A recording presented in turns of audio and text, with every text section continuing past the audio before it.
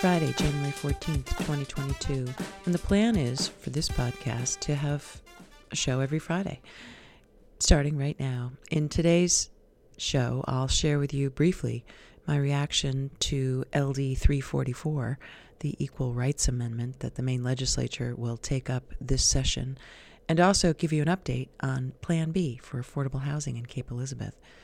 First, I just want to ask you, please, to subscribe on Spotify, iTunes, or SoundCloud, wherever you listen to podcasts, to keep up, and rate the podcast if you would. You can find this podcast as well as other content at syndicatemedia.net. That's syndicatemedia with a C.net. Okay, the ERA, or Equal Rights Amendment, has been kicking around Maine for about 50 years. You might have seen Bill Nemitz's article about the legislation proposed by Lois Reckitt, who is a South Portland representative. She's been working for a long time to get the Equal Rights Amendment passed at the state level. The resolution proposes to amend the Constitution of Maine to prohibit the denial of equal rights on the basis of the sex of an individual. And, normally I would say right on, but I must say this timing raises some questions in my mind about what actually would occur. I guess because now that gender and sex is somewhat optional, people can choose to transgender and undergo what I consider to be somewhat medical violence, but what they consider to be treatment to change their sex, and they can actually petition the probate court in Maine to change the birth certificate to reflect what Lambda anyways describes as the proper sex. And that's fine with me, but I guess to me then the question isn't so much discrimination on the basis of sex, because sex, I don't know, is it any longer a protected class when you can opt in? But I guess that the larger question in my mind is, do you have a right to be a woman? Because in Maine, in order to have your birth certificate changed, you have to have an order from the probate court, and probate judges are elected. So it seems like there could be different decisions about whether or not to alter one's birth certificate, and that will, in my view, raise a more important question than the Equal Rights Amendment, because I do believe there are protections for discrimination on the basis of sex. That's my profession. I know, in fact, there are a lot of statutes that protect against sex discrimination. So a constitutional amendment wouldn't change people's day-to-day lives, but it raises this, I think, broader question as to whether or not somebody has a right to be a woman. I'd love to know your thoughts. You can leave a comment at the website or online. You can follow me on Twitter at Dill Esquire, DILLESQUIRE. Something to talk about. We'll see what the ERA, Equal Rights Amendment, is going to pass finally in Maine after all these years. At the federal level, it's stalled. And frankly, like I said, it's not even close to being a priority. Similar to the voting rights that the Democrats are hysterical about, I really don't know if that's an issue that's going to resonate as much with suburban voters, at least, as the Democrats think it might. The voting rights law that they hope to pass would impose pretty severe restrictions on small towns. I mean, the state would have to guarantee that no one has to vote, no one has to wait in line for more than 30 minutes, that there's voting on the weekends and at night. Just a lot of things imposed on small towns that, for a lot of people, already do a really good job. And I think the reason why some people are skeptical of this push to change so radically, or at least what appears to be somewhat radically, impose federal regulations on towns and states about elections, is because the Democrats just won all. I mean, they just won the White House and the House of Representatives is democratically controlled as well, in the Senate, at least with Kamala Harris breaking a tie. So it's so they won in Georgia, they, and I just don't know if people are going to be as disappointed that the voting rights didn't pass as they are frustrated with COVID. So my advice to elected officials is to forget about the Equal Rights Amendment, forget about, the voting protections that, we, at least a lot of us, already feel that we have, and move on to more important things like the economy, inflation, and really, let's get right to the affordable housing so-called crisis that I want to now switch to, because in Cape Elizabeth, as you know, there's ongoing discussion about affordable housing because a private developer proposed a huge building in the middle of town that would have completely gutted the zoning ordinance as well as the comprehensive plan. And by that I mean Cape Elizabeth just finished a huge comprehensive plan to kind of develop the downtown to make it a village-style feel, and one of the requirements is that there be retail on the first floor of these new buildings that are built. And Dunham Court, the low-income housing project, gutted that. They were going up. It was just going to be a gigantic building with a gigantic parking lot that would have taken over the public skating rink, and more importantly, house 95% of the people who live there would have to be low income, or very low income. And so it's low income housing. And so instead of talking about poverty, the discussion really focused on whether or not Cape Elizabeth, residents are snotty and don't want poor people to live in town. And I think that what we have to do now that we were successful in, putting the microscope on Dunham Court, and they forfeited. Okay, they walked away. We're still going to have a referendum on the zoning ordinance, but the developer walked.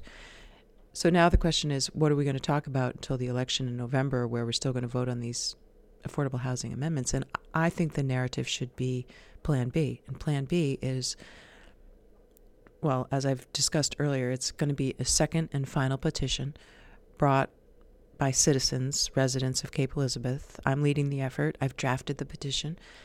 It would be pursuant to the charter that allows for 10% of registered voters to sign a petition to enact a zoning amendment. And in this case, the zoning amendment is quite simple. We would amend Cape Elizabeth's zoning ordinance, which is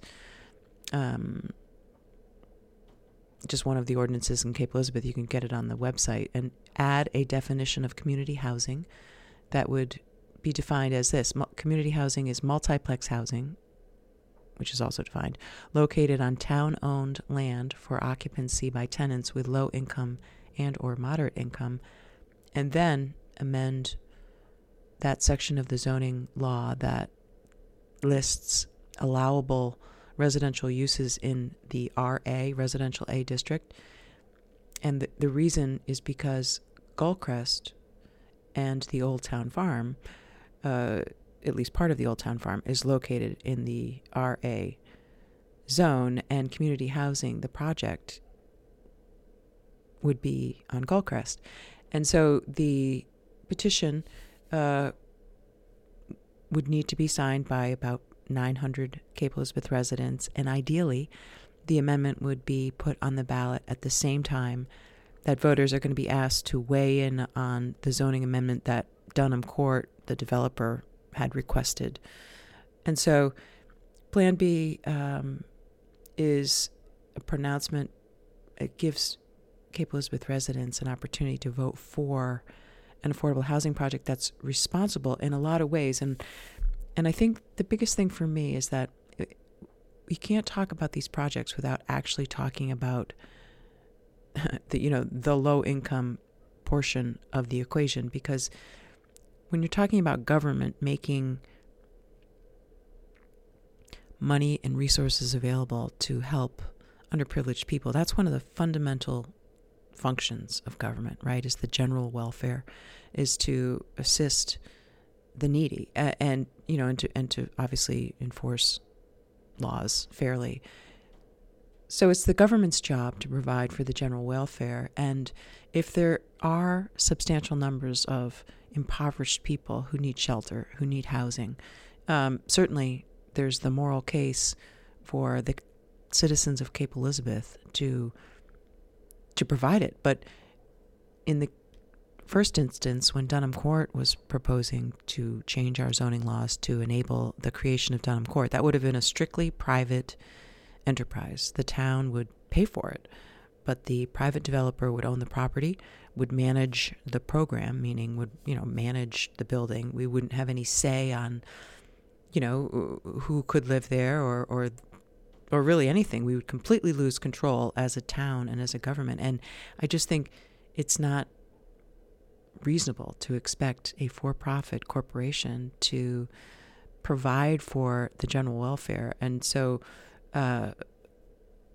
if you believe, like I do, that government's role in providing for the general welfare includes opportunities for people to experience social mobility, I mean, that's the American dream. That's what we're striving for, is to have people rise up out of poverty, not provide incentives for people to remain in poverty, which is what these high-rise, low-income housing projects essentially do. They create incentives on the part of developers to make low-income housing, because that's the way they get the most bang for their buck with all the low-income tax credits and government funding.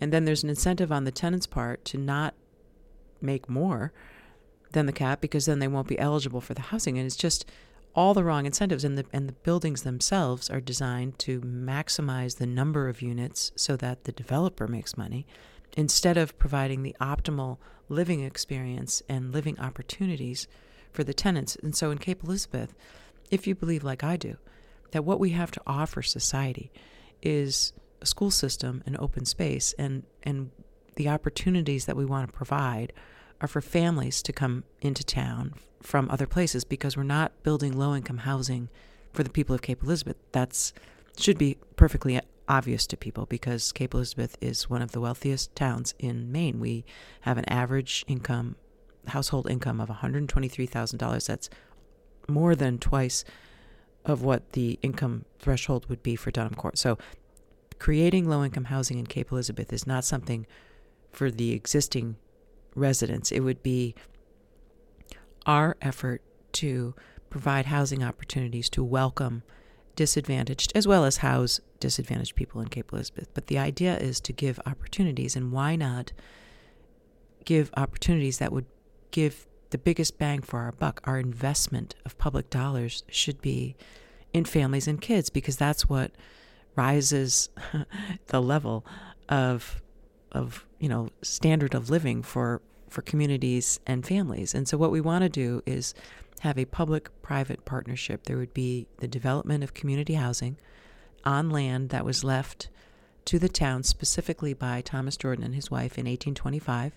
They left about 225 acres. 150 of those acres are on the western side of Spurwink Avenue and described as the town farm. That land is not available for low-income housing because there's a conservation easement held by the Cape Elizabeth Land Trust. So on the other side of the street, in the Goldcrest property, that lot, that parcel that houses the community gardens, all the cross-country ski trails, the recycling center, the transfer station, it's one of the most popular places in town. It's beautiful. You can walk from Goldcrest on a greenbelt trail to the schools really easily. So for families, it's an ideal location. It's right near the, big playing fields. It's a great location, and part of Goldcrest includes land that was donated for the specific purpose of helping indigent people, and it was left in trust forever for the poor. This is the language from the trust documents. And so there's the moral argument, to not abdicate the government's role in addressing the care of underprivileged people in our communities. We can't count on corporations, and we shouldn't abdicate that responsibility to corporations and expect a good outcome. community housing would enable Cape Elizabeth to continue to own the land, lease the land to a private developer. We would put out an RFP for a developer to build multiplex housing on that portion of Gullcrest that the town council deems most suitable. The intent of the petition is to put the housing on the land that was left by Thomas Jordan. That's included in the Gullcrest parcel, but the petition itself allows for the creation of community housing on town-owned land in the RA district. Now, the reason why we know it would be in Gullcrest using this petition is because the only lot that's big enough, because the minimum lot size for community housing is 10 acres, so the only town-owned lot that has 10 acres in the Resident A zone is Gullcrest. So the petition, the intent of the petition is to build the community housing on that section of the land that was left by Thomas Jordan, but in fact the petition allows it anywhere on Gullcrest. So if the town council has to have part of the lot, on the Thomas Jordan farm, there's some flexibility, and this is not a mandate. This is simply an invitation by the citizens of Cape Elizabeth to the town council to consider and put out an RFP for community housing. And the fiscal case for it, in addition to the moral case, is that instead of financing the acquisition of property, which we would have done in the case of Dunham Court that we were asked to do with a TIF as well as publicly backed loans, instead of financing the acquisition of very expensive real estate on the town center, which is what Dunham Court proposed to do, the town's contribution would be the lease of the land for a very reasonable rate. We could lease it for $1, right? $1 per year for 30 years. So we already own the land, so it's fiscally and morally, I think, responsible. And the other thing is we pay in Cape Elizabeth for these blue ribbon schools. Okay, we serve the greater good by processing more kids through our system. So we're banking on giving people a foundation and an opportunity for an education, to experience life in a town with a lot of open space, and that's what community housing would do, as opposed to one of these tenements that jams in one-bedroom apartments for very low-income people, not for the workforce, not for families. So there's the moral case, the fiscal case, and then the political case for it is that this petition will allow the supporters of Dunham Court as well as opponents of Dunham Court to agree on one thing. I mean, if you support the development of low-income housing on the town square, I don't know why you would object to the development of low-income housing at Gullcrest, right? I mean, so people can come together around this idea, and again, we can change the narrative because the media has described our community as somehow NIMBY, that we're racist. I've been accused of being racist for being opposed to Dunham Court, and nothing could be further from the truth. I have a lifetime of work towards protecting and advocating for civil rights, including like several race discrimination cases. So there's a real opportunity here to change the narrative and have an opportunity for citizens to vote for something positive and inclusive, and do something really special, lead by example, show the state that is considering legislation to address what they call a housing crisis, what some people call a housing demand. And I want Cape Elizabeth's response to be not only creative, innovative, morally and fiscally responsible, but good for kids. I want there to be, an emphasis that this is about providing opportunities for kids, and there's nothing wrong with that. And we should, as a community, have the right to make it about kids, and kids would do better in community housing than they would in the alternative proposal that is Dunham Court. So I hope everybody stays tuned. The reaction to the Plan B has been really good. I have key people on board. I have the petition drafted. I'm going to present the ideas to the town council, keep everybody on board. This is no secret. I'm hoping to get a lot of support, and ideally, if the town council is so compelled to act on its own and vote for Plan B without a petition, that's great. But if not, I hope to convince some councilors to at least support it, and stay tuned. And that's it for this week's show. Please, again, if you would subscribe, leave a comment, and until next time, this is Cynthia Day signing off. Take care.